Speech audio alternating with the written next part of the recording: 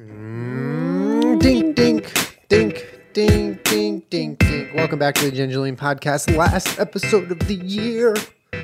I can't believe it. I can't believe it. The next time you see us, it'll be 2020. 2020. 2020, y'all. This episode is brought to you by Calm. Everybody just take a second throughout your day to calm down with Calm, the app. It is an incredible app that promotes mindfulness and helps sleep.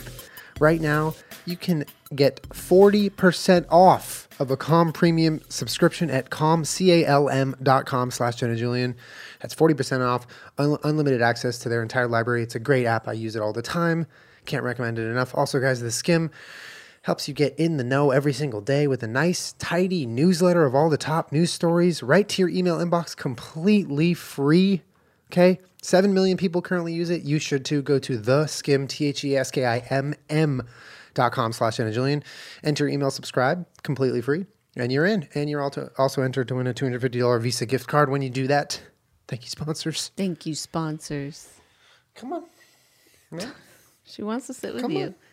All the doggos want to be up here this week. It's the grand finale of 2019. Oh, don't say that. That's too much pressure. Grand finale. Oh, I would have planned something better if I thought of it that way. Well, Game of Thrones didn't, so... What? I said Game of Thrones didn't.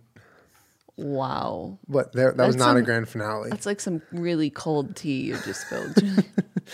What?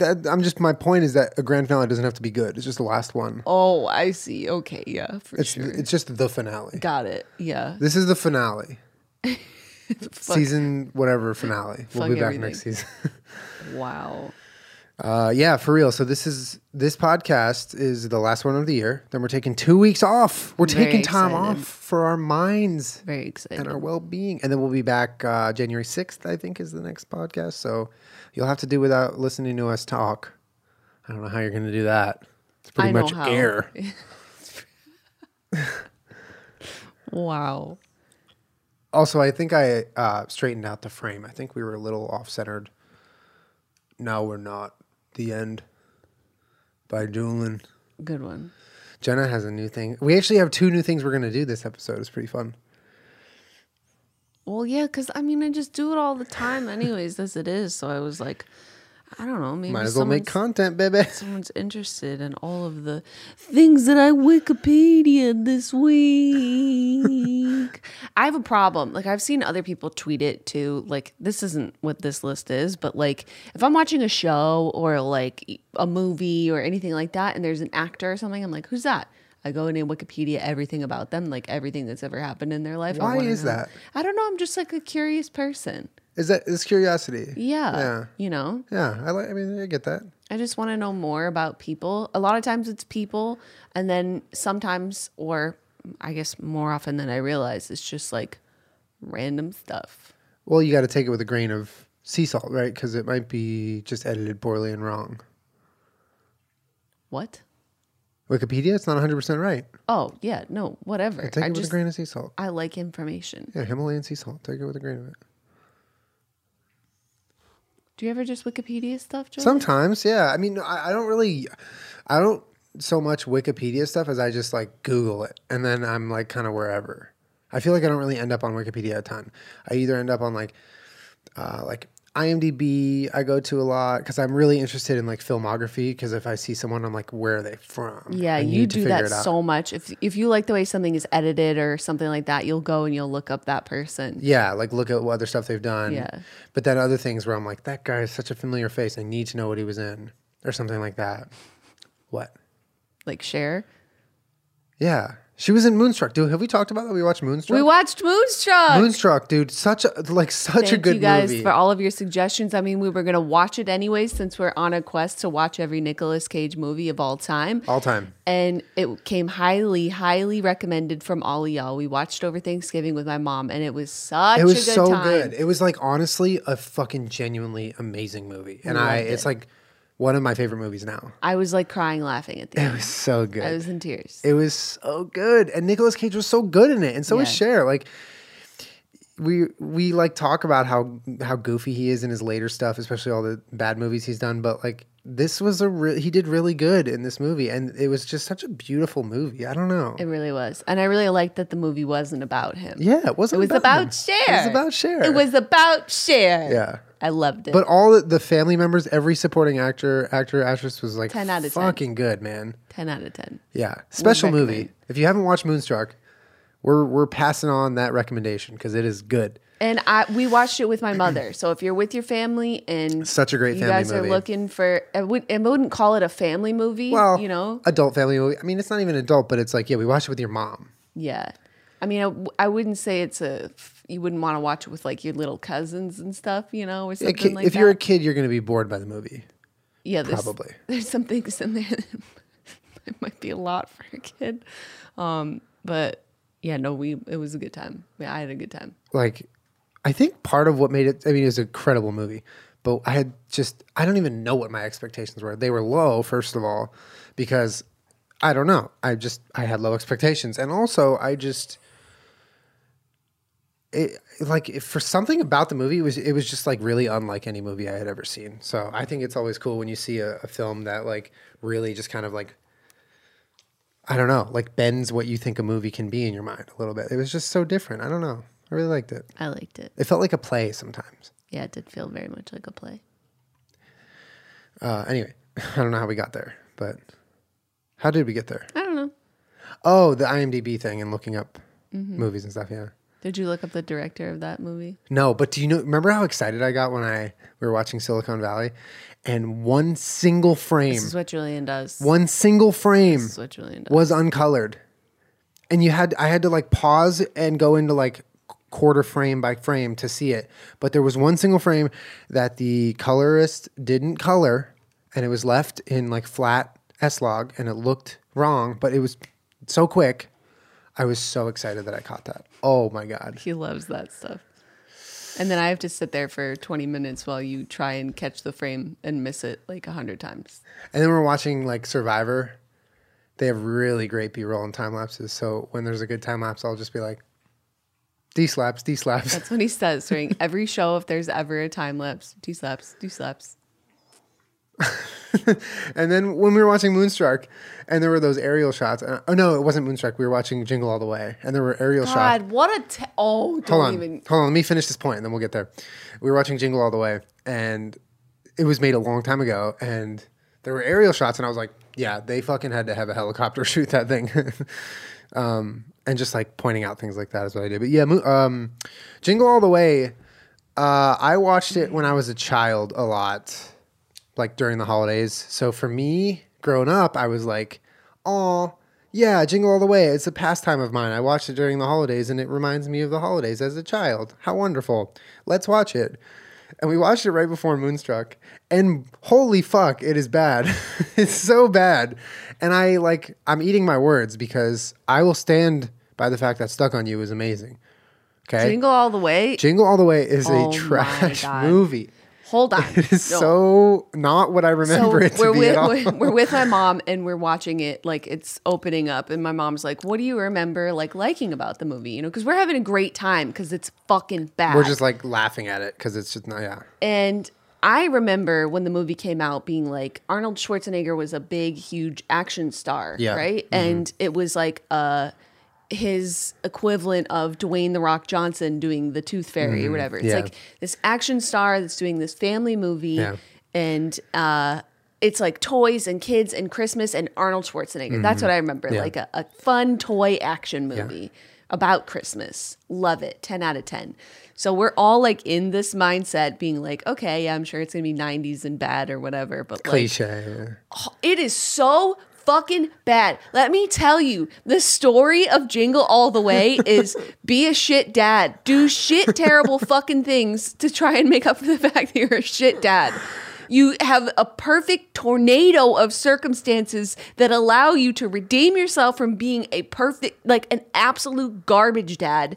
And that's it. Also, The moral of the story consumerism. is be a shit dad, do shit things, and then your kid will forgive you. And then also consumerism. Buy my toys. God. There's literally a shot. He's like, he wants to get this toy for his son because he forgot. And Turbo it's like Man. the most in-demand toy, so he can't get it anywhere. So that's the plot. He's just going around doing awful things to get this toy that he forgot to get for Yeah. his son. And he's like in a bar in the middle of the day drinking because he's like defeated that he can't get this toy. It's Christmas Eve and he's just drinking in a bar, a diner, not even a bar. Yeah. With this mailman that he runs into. And he looks over at the mailman, and for some reason, he sees his son. And there's a actual shot of his son, who's supposed to be a child. He's a child in the mailman's outfit, like drinking his day away. There's a shot of a child taking shots of whiskey out of a flask or something. Oh my God. and he's like, "Oh no, I don't want my son to turn It into was that. the I got to go most get this pathetic. toy." He feeds it a reindeer alcohol. And he also punches the same reindeer in the face. He like abuses that He reindeer. lights his neighbor's house on fire. They blow up a building with a bomb at one point and a bunch Yeah. of cops. They blow up a bunch of cops. But then the cops are like fine later. They just have like bandages on. He tries to take that bouncy ball from a child and just goes, "This is my ball," from the top of a mall. And then at the end, he's just like everything's redeemed because he's like this. Spoiler fucking alert here. He becomes Turbo Man, and at the parade, he acts out Turbo Man. He is him, and all of the horrible things that he's done to like drive his wife into the arms of another man and everything. She's just like, he's a superhero. he's so hot. I love him. It's like, wait, he's what? so hot in that costume. Yeah, like. Weren't you just on the phone with him saying, "I'm tired of listening to you. I'm done"? Like pseudo breaking up or like separating. I don't know, but I really like. So he goes through all the trouble, the entire movie, to get this stupid toy for his son, and then his son gives it to the mailman's mailman, son who's at the end, who's going to prison, by the way, because No, he blew. he gives it to the mailman, Yeah, the adult mailman. yeah, for his son. So we think. Yeah, so he's like, I want to give your son the toy Yeah. because Well, I already have Turbo Man. Turbo Man's my dad. Yeah. So the son is like a better person than the dad the entire movie. The entire movie. And that's it. And then that's it. And then also during the finale, like in the parade, you see Arnold's character and he's just like, I could get used to this. Because he's like the center of attention and he's like this new superstar. He like doesn't give a fuck about the fact that his kid is like lost in a crowd and now in danger because he's being part of the show. But like B doesn't know where his fucking father is. And he's just like, yeah, I could get used to this. It's terrible. It's a terrible. It's terrible, like awful. Terrible movie. And then also something like a very small detail that everyone seemed to like glaze over. But if you watch this movie, in the final scene where they're at the parade and they're fighting over this doll, which is Turbo Man doll, the doll is like 2.5 times bigger than the doll that he wants in from the stores. It's like looks like an infant child kind of. It's like a very big version. Like I don't know how you'd even play with a doll that big. And that's the good doll. When in the stores they come in like doll size, like in a package, like very small. It's like that seems like kind of a big continuity error that they would just have the wrong size doll for the most important scene in the movie. No idea. Where do we go with this podcast? Sorry. Sorry. Anyway, Jingle All the Way. Don't watch it. But honestly, if you want to watch a bad movie with your family, that's a great bad movie to watch with your family. It's terrible. I just like there were some shocking moments when I he was punches the reindeer and when the building blows up from the bomb. Yeah. That's shocking. I felt shocked. I felt shocked when there's a child drinking alcohol. I felt shocked when that guy, the neighbor, was just like very creepy. Ted? What was his name? Trying to steal his wife the entire movie. It's so the whole thing is just so much. Okay. Anyways, you want to know some things? Yeah, that give us some Wikipedia- Wikipedia things. I want to hear what you've been wikiing. Okay, Kerm, Wikiing. sit with me, but no, that's not a choice. Okay. I love you. For the last podcast, you can sit with me, honey, but you gotta sit. Boy. So this week, I've been watching a lot of Ancient Aliens again. I was Yeah. going back and stop it. Hey, Nothing. no, don't be sad already. I'm not being sad. I was just gonna say that I've been waking up in the middle of the night to it, so I know it's on. Okay. I posted all these links in my notes, and now that I'm clicking on them, it's only allowing me to type. So I'm just gonna. I know the notes app is frustrating like that. The first thing that I Wikipedia'd this week was the Immortal jellyfish. Have you ever heard of that? Nope. Now I have to type it in and go find the article. So I did Wikipedia it, but some of these are actual articles because they're a little more interesting to read or like better for us to understand. What? Can you give us just a sentence backstory as to why you did Wikipedia'd it? I was watching Ancient Aliens. Oh, okay. That's fine. Do you need to know why my thoughts get to where they get to? I would, in general, like to know that. Well, sometimes you can't. Okay.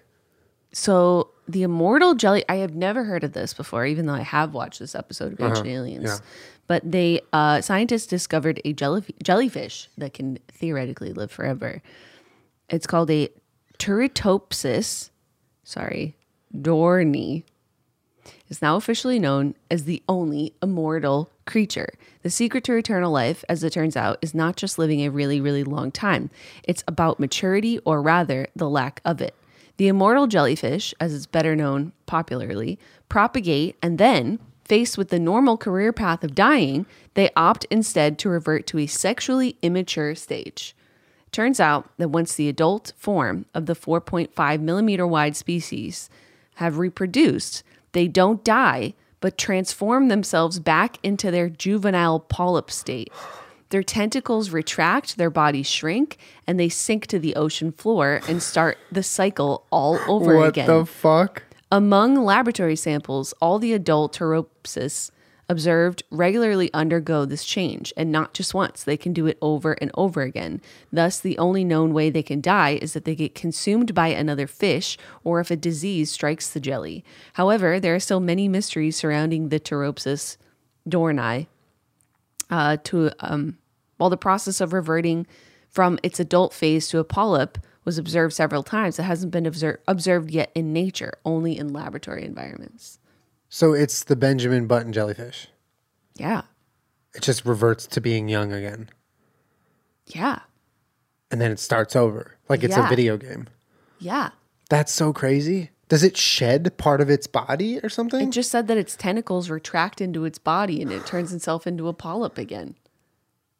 That's so efficient. Wow, good for them. But it has reproduced, so it made other jellyfish. No, that's like literally living a full life, having a family, about to die at 100, and you're like, I'm a baby. Yeah, exactly. Let's do it again. But now, like, imagine okay, this is totally made up, but you have a little fish tank filled with immortal jellyfish. Okay, you start with one. Yep. It's reproduced, and then all of a sudden it sinks to the bottom and it's a little polyp, but you have like 4 now. But how do you tell what the babies are and what the Benjamin Button one is? You got to keep track of it. You got to teach them their name. Yeah, you got to teach them his name so you can keep track of which one's which. Okay, that's fucking interesting. Isn't it? That's cool. I want to be him. You want to be him? Yeah. But like, there's no other species that we're aware of on Earth that can revert back to a sexually immature stage and start its life cycle over again. Without like dividing itself into a part of itself becomes a part of a new being. Like an amoeba or something. Yeah, yeah. But don't they die eventually? I think parts of them do, but I think parts of them move on or something. I don't know. I'm not a mathematician. But I don't think they revert to a sexually immature stage. Like that's a really intense process. Yeah. How do you do that? I don't know. Jellyfish be wildin'. Anyways. When you a jellyfish, but you also Benjamin Button. I just think it's really interesting. Like how do you even? I wonder why. What do you do that? with that information? But like, why? How can you figure out how they do that? How? But why? How? But why? That's what I'm saying. Why? Why? Why? Okay, so this next thing that I Wikipedia'd, but it's more like fan Wikipedia, whatever the fandom. I literally was playing Wikipedia. Yeah, whatever. I was playing Elder Scrolls. You play Elder Scrolls? Hey, you know. I'm sorry. Cut. I was playing Elder Scrolls Yep. with a friend of mine who's in one of my guilds, and she was telling me how she's super into My Little Pony, which I've heard some people are. I just had no idea how popular it was. And I've heard that it's all like the people that, I don't know what they call themselves. I'm sorry if I'm being ignorant, but they love My Little Pony so much because it's about magic and friendship. Have you heard that before? Not until you told me it. they love it. Okay. And Adults. yes, they love the show, the books, Okay. and that it's so big that there is something called, there's a lot of like fan fictions, like independently written stories about the My Little Pony universe in different whatever. This one particular one is called Fallout Equestria, like the game Fallout. Equestria with My Little Pony characters. So all of the individual fan fictions usually focus on one of the ponies, which teaches you one specific thing about life. Yeah. So like one of them is about this pony and her journey while she learns her purpose in life is to sacrifice herself for all of her friends at all costs. Whereas another one might be about persistence, and one of the ponies has to learn that her job in life is to just be persistent at all costs. So my friend was telling me how she loves this series called Fallout Equestria. And I was like, what is that? Like a book? Like, what is that? She's like, it's an independently written fan fiction. But listen to this. Fallout Equestria is a crossover fan fiction between My Little Pony, Friendship is Magic television series and the Fallout video game series, which was written by K-Cat. Because I was like, who the hell is the author? Who is writing these fan fictions? Yeah. This person's name is K-Cat. First published in April 2011 and completed on Christmas of that year. Fallout Equestria spans 45 chapters, as well as a prologue, introduction, epilogue, and afterword, and contains over 620,000 words, making Fallout Equestria one of the longest self-published works of derivative fiction in existence. That's insane. That is so insane, that amount of words. And then she was telling me there's another one that has over 1 million words. So I was like, I'm getting my mind blown a little bit. Like, this is a fan fiction that is 620,000 words long. So I was like, that's crazy. I don't even really remember the last time that I read like a book that was that long or anything like that was that long. Honestly, I don't think I ever have. And she was like, I don't really read them. I listen to them on YouTube. And I was like, I gotta check this out.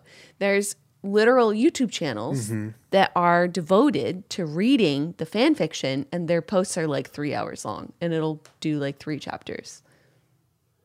That is an entire world I had no idea about. That's what I'm saying. Yeah, wow. The largest derivative fan fiction series that exists is Fallout Equestria, or one of the largest. Dude, that's crazy. Fallout Equestria. And I was like, did you ever play Fallout? And she was like, yeah. But I'm like, that's not the important part. It's the pony part. It's the like. Yeah. Fallout's more like the world it's in or whatever. Yeah. That's so funny. Right? Yeah. So I Googled what that was. Or I guess Wikipedia'd what that was. But like, look at all these chapters. Like, it goes on and on and on and on and on. That is insane. Wow. I had That no is idea. so many chapters. I know. And this is just one of them. There's so many other ones. Yeah. But I had no idea that people wrote fan fictions from like TV series that were anywhere near this long or had this type of following. Yeah, that's nuts. Yeah. That's just dedication. I mean, there's that level of like interest in a world, a fictitious world that people want to make derivative content that's so intense. Yeah, I mean, for those of you that are having like even a hard time understanding what that is, it's like if you liked Game of Thrones, if somebody wrote 1 million word fan fiction about Game of Thrones in a Minecraft background. Yeah. That's the equivalent. Yeah. That's insane. That's so wild. Right? Yeah. I had no idea. I had no idea it was a thing. Anyways, I got my mind blown when she told me that. All right. The next thing that I Wikipedia'd from watching Ancient Aliens was the Akashic Records. Have you ever heard of that? Nope. All right. I'll read this directly from Wikipedia. Hit me. I don't know how to say this word.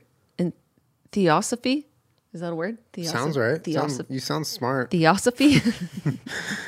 And anthroposophy. You know what? Okay. The Akashic Records are a compendium of all human events, thoughts, words, emotions, and intent ever to have occurred in the past, present, or future. They are believed to be encoded in a non-physical plane of existence called the etheric plane. There are anecdotal accounts, but there is no scientific evidence for the existence of the Akashic records. What the heck? What? So it doesn't exist on a physical plane? What does that even mean? Yeah. So, well, I had to look it up on Wikipedia, even though there's more questions than answers when you look on Wikipedia. But in Ancient Aliens, basically what they described it as is a record of everything that's ever existed. All of your memories, all of my memories, all of everyone's memories of everything that's ever existed. All of their thoughts, all of their intents, all of everything. It's we're all connected to a cosmic consciousness that is the collection of all of our consciousnesses put together.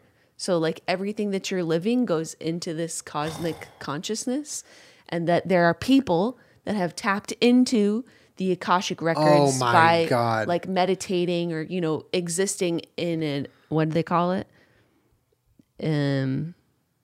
Etheric plane, that you can actually access it at some point if you're like, I don't know, who's the person that we got that can get there?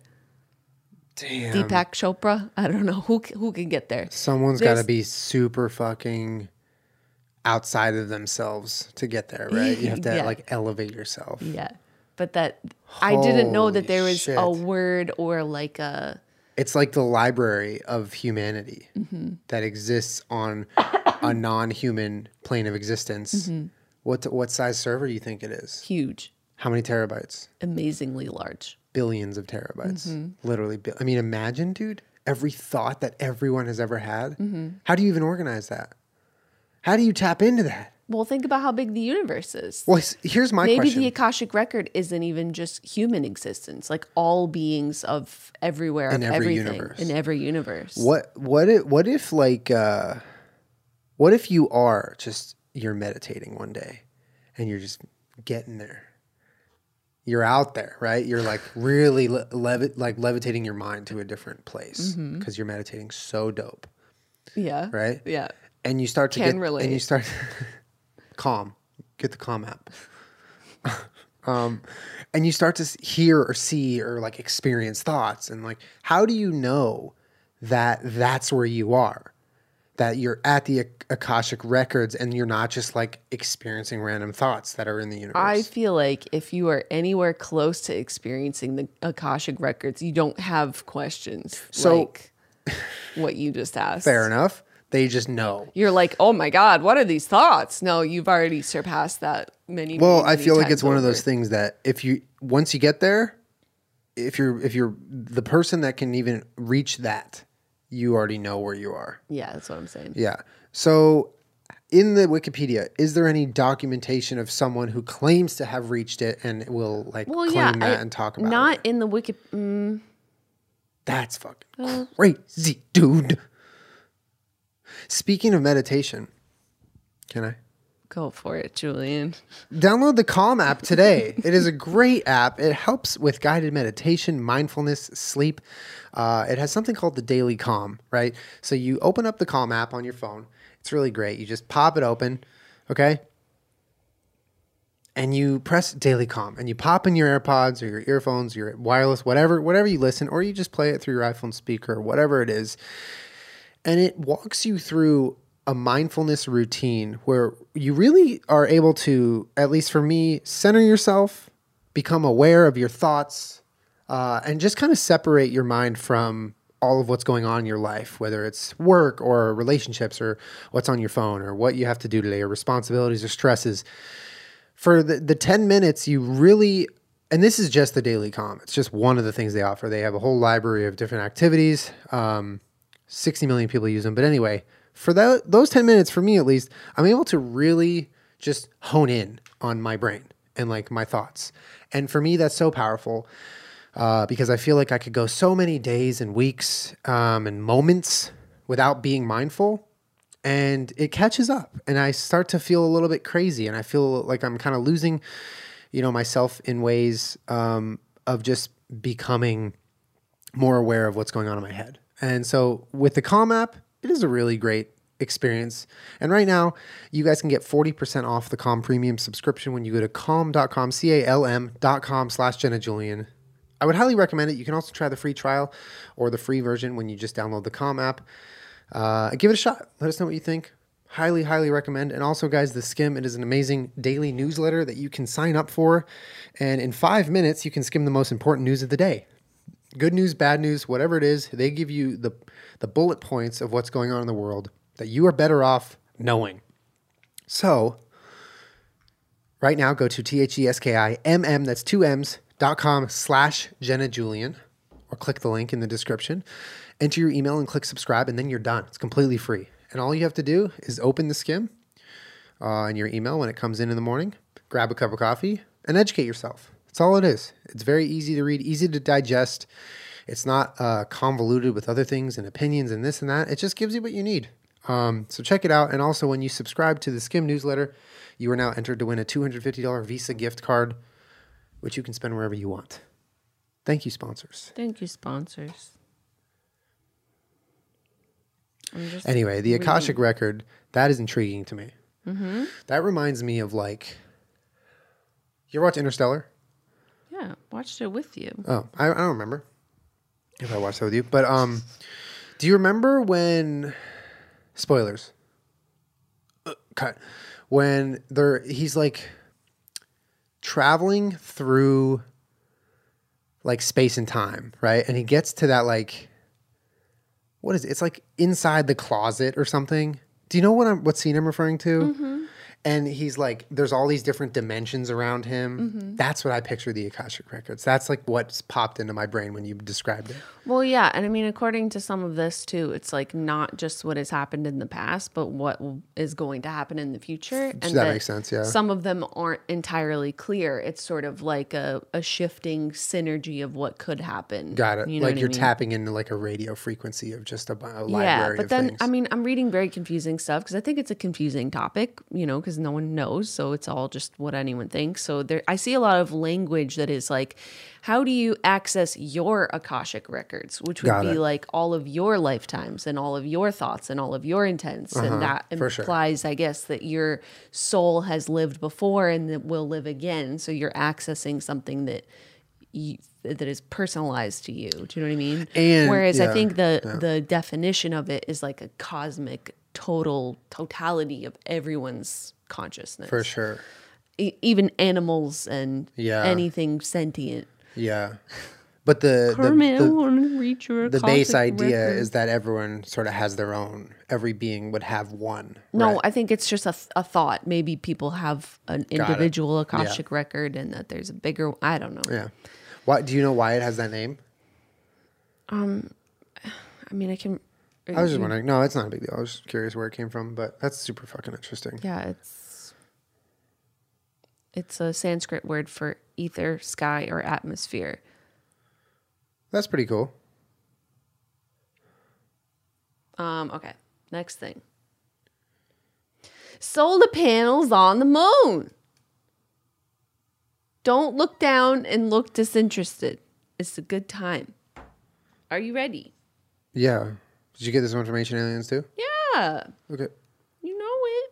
You know. When I see something in Ancient Aliens, and you know, they'll just like glaze over it, and I'm like, I want to actually read a little more about that. I'll just go Google it. It's what a phone is for. Exactly. So this comes from the NASA website, or something that looks like the NASA website. NASA.gov. No, it is .gov. So is it? Yeah. Oh, okay. Okay. This is the Luna Ring concept. The Luna Ring, electric power generated by a belt of solar cells around the lunar equator, could be transmitted and beamed to the Earth from the near side of the moon. Fuck. Yeah, so this was a real thing that I think it was a Japanese construction company was seriously considering. Well, I'll read this and I'll tell you what I know. The Shimizu Corporation, a Japanese construction firm, has recently proposed, and I don't know what year this was published, but recently, whenever this was published, a plan to harness solar energy on a larger scale than almost any previously proposed concept. Their ambiguous plan involves building a belt of solar cells around the moon's 6,800-mile or 11,000-kilometer equator, converting the electricity to powerful microwaves and lasers to be beamed to at Earth, and finally, converting the beams back to electricity or terrestrial power stations or at terrestrial power stations. The lunar ring concept, the company says, could meet the entire world's energy needs. Holy shit. Robots would play the primary role in building the lunar ring. Teleoperated 24 hours a day from the Earth, the robots would be teleoperated from Earth to level the lunar landscape and assemble machines and equipment in orbit before they are landed on the moon. A team of astronauts would support the robots on site. Due to the massive amount of solar panels and other materials needed for the project, lunar resources would be used to the fullest extent possible. Water could be produced near the equator by reducing lunar soil with hydrogen imported from Earth. Lunar resources could also be used to make cementing material and concrete, while solar heat treatments could help produce bricks, glass fibers, and structural materials needed for the project. The lunar ring itself would initially have a width of a few kilometers, but could be extended up to 400 kilometers wide. The electric power generated by solar cells would be transmitted by electric cables to transmission facilities on the near side of the moon, which is constantly facing Earth. After the electricity is converted into microwave beams and laser beams, 20-kilometer diameter antennas would beam the power to receivers on Earth. A guidance radio beacon would ensure accurate transmission to receivers. I'm just trying to read if this is like actually viable or not, or if they're actually moving forward with it or whatever. Oh. Yeah, whatever. Okay, so, but the idea is we are dealing with some energy issues. Yeah. Some renewable resource issues, some climate issues. Yeah. This basically is proposing a way to beam unlimited clean energy down to Earth from the moon, because the moon is always getting sunlight, and a lot brighter and a lot better sunlight than the Earth gets because they have no atmosphere. Oh. And just beaming it down to us. That was my question. Is like, why do they have better? That's fucking crazy, dude. Thinking about remote operating robots from Earth to moon that is responsible. So imagine they build this thing, right? And in like 150 years, the Earth is now run 100% off of energy from the moon, refracted from the sun, right? And so there's an issue. Imagine being the tech support guy who's responsible for programming the robot to fix whatever issue is, and the only thing that depends on it is all of Earth's energy. Like, that is so insane to me. Mm-hmm. It's so cool to think about, though. Right? Like, and it would just beam the energy over. And so you mentioned something about converting the energy back to like usable electricity. Right. That's fucking crazy. Well, so you think about how many people have solar panels. Like California is a state that will give you tax deductions. Tax deductions if you are using a house that has solar panels, that kind of stuff. So they're incentivizing people to use solar panels. But the problem with solar panels is even in California, which is a very sunny place, you still have cloudy days, you still have nighttime, you still have times when your solar panel isn't getting you any power. If you put it in a place where it's getting constant light, literally all the time, that's fucking wild. You could have enough power, in theory, to power the entire world. You know where I see that being more realistic?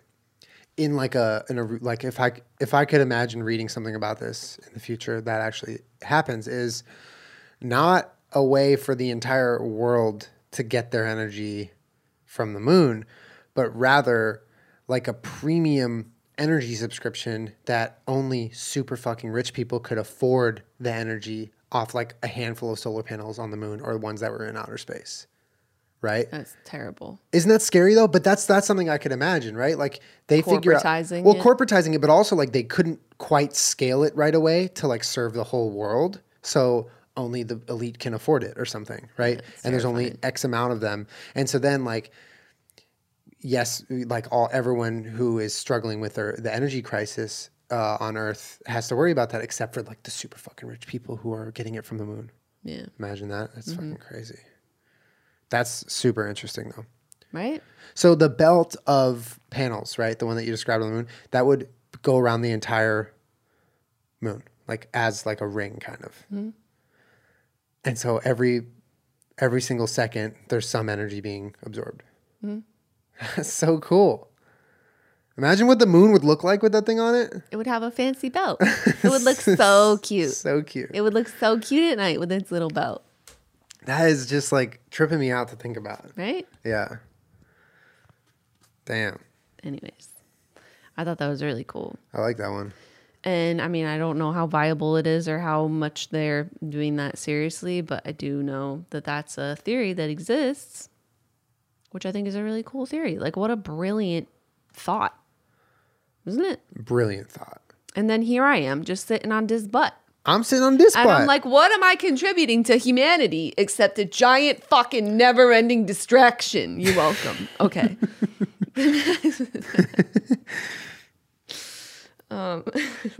I seriously like keep myself up at night sometimes. I'm like, am I just contributing to the culture of distraction? I'm a terrible person. Okay, the next thing that I Wikipedia were Japanese water demons called kappa. This is Kappa? directly from Wikipedia. A kappa, or river child, also known as Kawataro, Kamahiki. Oh, Kawataro is river boy. Kamahiki is horse puller. Kawatora is river tiger. And Suiko, or water tiger, is an amphibious yokai demon or imp found in traditional... Imp. traditional...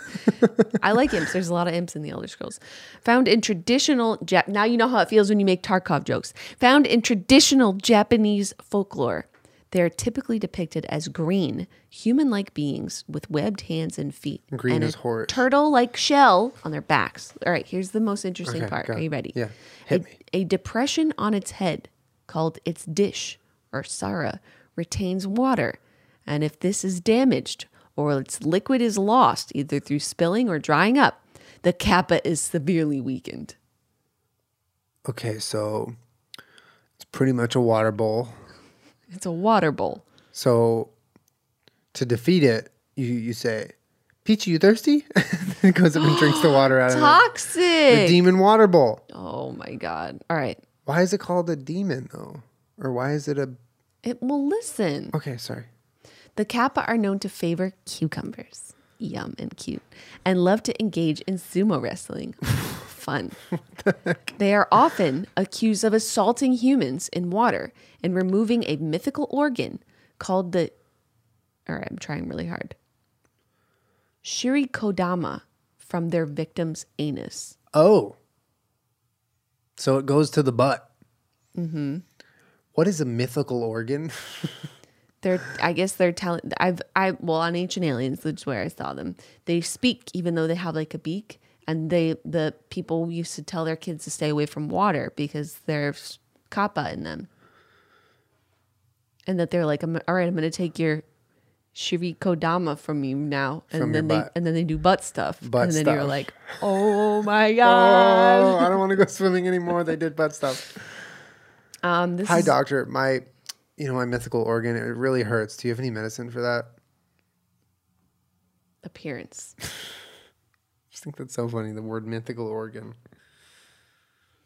The kappa is said to be roughly humanoid in form and about the size of a child, inhabiting the ponds and rivers of Japan. It is typically greenish in color or yellow-blue and either scaly or slimy skinned with webbed hands and feet and a turtle-like shell on its back. One particular trait is that it has a cavity on its head that retains water or some sort of liquid, which is regarded as the source of the kappa's power or life force. This cavity must be full whenever a kappa is away from the water. If it ever dries out or the water is spilled, kappa loses its power and may even die. The kappa are sometimes said to smell like fish, and they can swim like them. According to some accounts, its arms are connected to each other through the torso and can slide from one side to the other. So the arms can just like spin around. Well, they are primarily water creatures. They do on occasion venture onto land. When they do, the dish on their head can be covered with a metal cap for protection. A metal cap? A metal cap. Behavior. Kappa are usually seen as mischievous troublemakers or trickster figures. Yeah, they don't sound straight up at all. They sound shifty. They sound shifty. Their actions range from comparatively minor, such as looking up women's kimonos, No, no, no. to the outright malevolent, such as drowning people or animals, kidnapping children, raping women, and at times eating human flesh. Oh, Though sometimes menacing, it may also behave amicably towards humans. Thank you, Peach. why? All right, here's a whole section on cucumber. Folk beliefs claim the cucumber as their traditional favorite meal. At festivals, offerings of cucumber are frequently made to the kappa. Sometimes the kappa is said to have other favorite foods, such as the Japanese eggplant, soba, fermented soybeans, and Sushi? kabocha. In Edo, Old Tokyo, there used to be a tradition where people would write the names of their family members on cucumbers and send them afloat into the streams to mollify the kappa to prevent the family from coming into harm in the streams. Oh, in wow. some regions, it was customary to eat cucumbers before swimming as protection, but in others, it was believed that this act would guarantee an attack. Yeah, wouldn't that make you smell and taste like cucumber so they would want you? This is cool. Listen to this. A cucumber-filled sushi roll is known as a kappamaki. Oh my God. I think I've actually seen that name on menus. There you go. Because the tuna roll is tekamaki. Oh, yum. Fun. As water monsters, kappa have been blamed for drownings and are often said to try to lure people into water and pull them in with their great skill at wrestling. Damn, they wrestle? They wrestle. They sumo wrestle. They are sometimes said to take their victims for the purposes of drinking their blood, eating their livers, or gaining powers by taking their shirikodama, a mythical ball said to contain the soul, which is located inside the anus.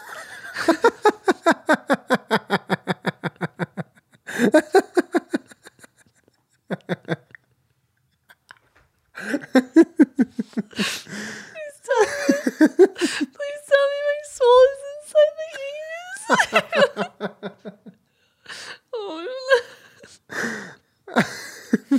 Oh no. Oh no. I'm so scared. Please don't take my shirikodama. Kappa have been used to warn children of the dangers of lurking in rivers and lakes, as kappa have been often said to try to lure people to water to pull them in. Even today, signs warning about kappa appear by bodies of water in some Japanese towns and villages. Like there's literally a picture of a child getting pulled under. Imagine like What, can I see visiting that though real quick? with your kids and being like, what the fuck is going on in this lake? So I was wondering what it looked like. This drawing of it makes it look like a fish person. No, there's other pictures. You can Wikipedia in your own How time big are if they? you wanna How big see. are they? Did you say I already that? said that. I know, I forget. How big are they? Like child size. Oh, okay. almost. Kappa are also said to victimize Fuck a kappa animals, up, dude. especially horses and cows. The motif of the kappa trying to drown a horse is found all over Japan. Oh, defeating the kappa. Okay, here's a picture that you can look at of the butt stuff with the soul taking. Oh! Yeah, there you go.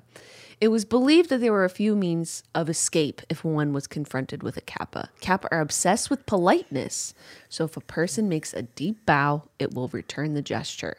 This results in the kappa spilling the water held in the dish on its head, rendering it unable to leave the bowing position until the plate is refilled with water from the river in which it lives. If a person refills it, the kappa will serve that person for all eternity. A similar weakness of the kappa involves its arms, which can easily be pulled from its body. If an arm is detached, the kappa will perform favors or share knowledge in exchange for its return. Tell me your secrets, kappa. Another method to defeat involves shogi or sumo wrestling. A kappa sometimes challenges a human being to wrestle or engage in other tests of skill. Here you go, Julian. This tendency is easily used to encourage the kappa to spill the water from its sara. One notable example of this method is the folktale of a farmer who promised his daughter's hand in marriage to a kappa in return for the creature irrigating his land. What the heck kind of dad is that? The farmer's daughter challenges the kappa to submerge several gourds in water. When the kappa fails in its task, it retreats, saving the farmer's daughter from marriage. Kappa have also been driven away from their aversion to iron, sesame, or ginger. Ooh, I like ginger. All right, here's some good deeds. Kappa are not entirely antagonistic to human beings. Once befriended, Kappa may perform any number of tasks for human beings, such as helping farmers irrigate their land. Sometimes they bring fresh fish, which is regarded as a mark of good fortune for the family that receives it. They're also highly knowledgeable about medicine, and legend states that they are taught the art of bone setting to human beings. What I want to know is like, so they're underwater most of the time, right? But they can come out, but they're underwater most of the time, right? How do you sumo wrestle underwater? And if you do sumo wrestle, you do it on land. Well, if you do it on land, you can't defeat them because they put the damn metal cap on the head and you can't pour the water out. Take the cap off. It's a metal cap. It's like a tank. I don't know. That's super crazy. It seems to be very like widely, I don't know, like known in Japanese culture because of Listen what to you've shown. this. In Teenage Mutant Ninja Turtles 3, Leonardo, Michelangelo, Donatello, and Raphael are mistaken for Kappa when they are teleported back in time to feudal Japan. No way. Is that real? It's real in a movie. Yeah, but that movie's a documentary, I thought. Oh, yeah, it's a documentary. Okay. Are you ready for the last one? Yeah. Hit me. Which really sent me on a fun trip. Okay. So your girl was looking at Nikola Tesla's personal life on Wikipedia. Okay. Boy, is it a good time. You want to hear a portrait of a man? I'll give you a portrait of a man. Personal life. Tesla was 6 feet tall, 2 inches, weighed 142 pounds. With almost no weight variance from 1888 to about 1926. His appearance was described by newspaper editor Arthur Brisbane as almost the tallest, almost the thinnest, and certainly the most serious man who goes to Delmonico's regularly. He was an elegant, stylish figure in New York City, meticulous in his grooming, clothing, and regimented in his daily activities. An appearance he maintained as to further his business relationship. He was also described as having light eyes, very big hands, and remarkably big thumbs. Tesla read many works, memorizing complete books, and supposedly possessed a photographic memory. He was a polyglot, speaking 8 languages: Serbo-Croatian, Czech, English, French, German, Hungarian, Italian, and Latin. Fuck. Tesla related in his autobiography that he experienced detailed moments of inspiration. During his early life, Tesla was repeatedly stricken with illness. I remember all of that, but that's not the good part. I'm getting to the good part. He has picture thinking, blah, blah, blah, blah, blah. Picture thinking. Relationships. Tesla never married, explaining that his chastity was very helpful to his scientific abilities. He once said in his earlier years that he felt he could never be worthy enough for a woman, considering women superior in every way. True. Okay, I'm on board. Ready? I'm on board. Tesla, Preach. I'm with you. His opinion had started to sway in later years when he felt that women were trying to outdo men and make themselves more dominant. This, quote, new woman was met with much indignation from Tesla, who felt that women were losing their femininity by trying to be in power. In an interview with the Galveston Daily News on August 10, 1924, he stated, in place of the soft-voiced gentlewoman of my reverent worship has come the woman who thinks that her chief success in life lies in making herself as much possible like man, in dress, voice, and actions, in sports achievements of every kind. The tendency of women to push aside man, supplanting the old spirit of cooperation with him in all their affairs of life, is very disappointing to me. Although he told a reporter in later years that he sometimes felt that by not marrying, he had made too great a sacrifice to his work, Tesla chose to never pursue or engage in any known relationships, instead finding all the stimulation he needed in his work. Tesla was antisocial and prone to seclude himself with his work. However, when he did engage in social life, many people spoke positively and admiringly of Tesla.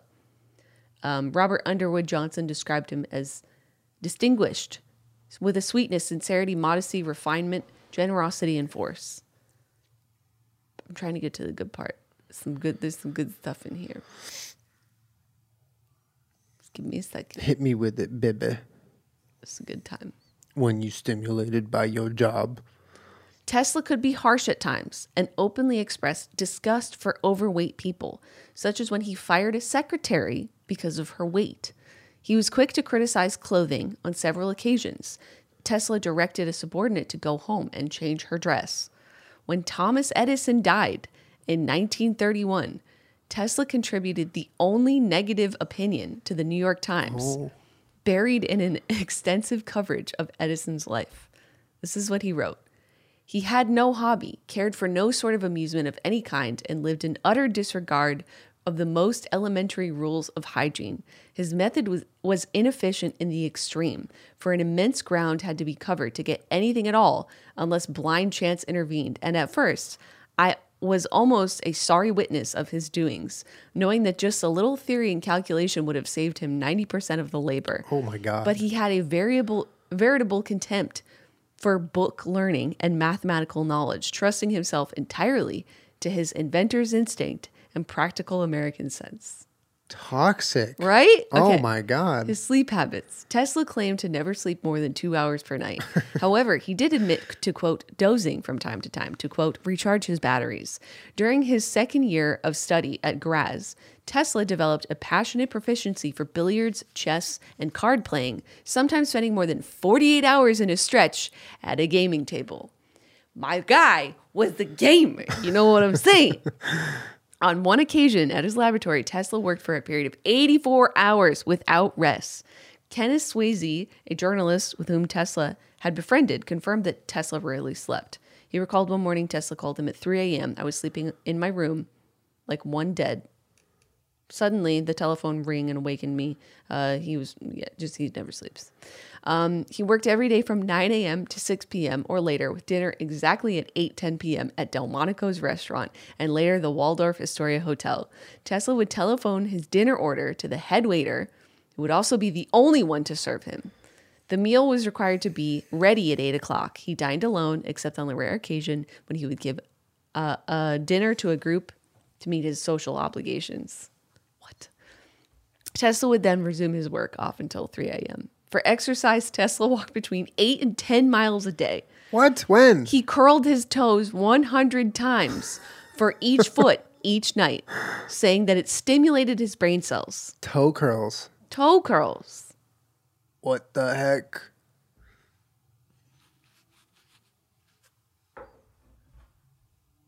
Toe curls.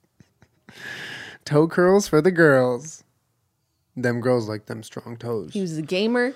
He loved women until he hated women. Yeah. Never was with one. I want to try toe curls because if that stimulates his brain, it'll probably work, right? Yeah, but so does never sleeping. And there's a whole part about him getting really sick a lot. Yeah. Which probably has to do with the fact that he's never fucking sleeping or like doing anything. Hold on. Other than walking and eating at Delmonico's at 8 p.m.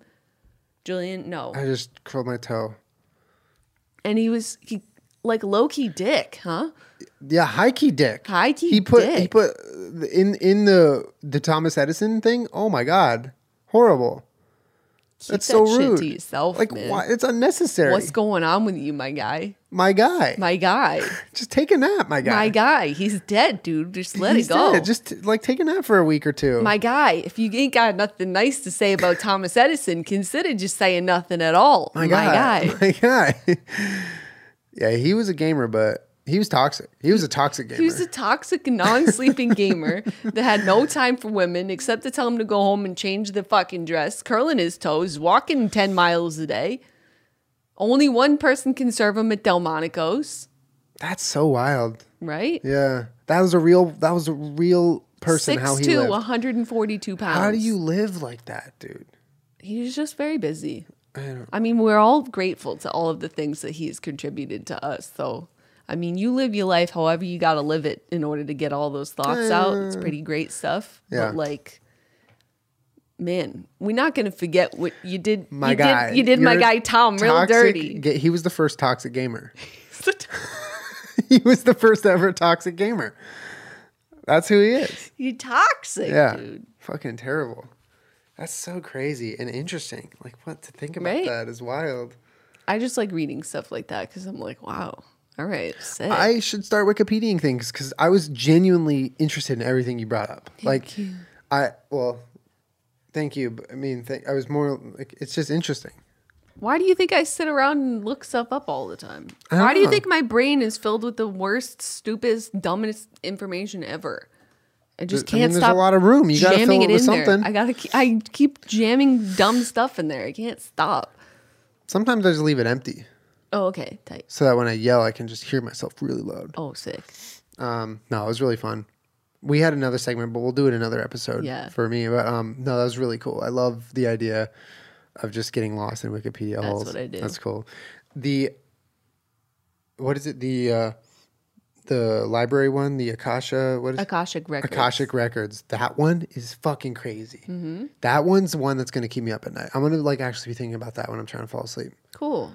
It's gonna be hard to fall asleep. I already have a hard time falling asleep. Well, not falling asleep, staying asleep, but calm. Anyway, guys, thank you for another year of really great podcasts. We appreciate you guys more than we could ever say. For real. For real. Thank you for supporting the podcast like you have for so long. And it's crazy that we're moving on to 2020. I honestly can't believe it. I can't believe it either. Can't believe it for a lot of reasons. What year is it? Where am I? What am I doing? What are we fucking doing out here, dude? I really, really hope you guys all have a wonderful holiday and some time off. Spend it with the people you love. And we'll see you guys in January for a fresh, bright, new year full of content. But yeah, just a big thank you to you guys for supporting. Thank you, guys. So happy holidays. We love you. We'll see you in 2 weeks. We'll see you in 2 weeks. Happy New Year. Happy New Year. Bye, guys.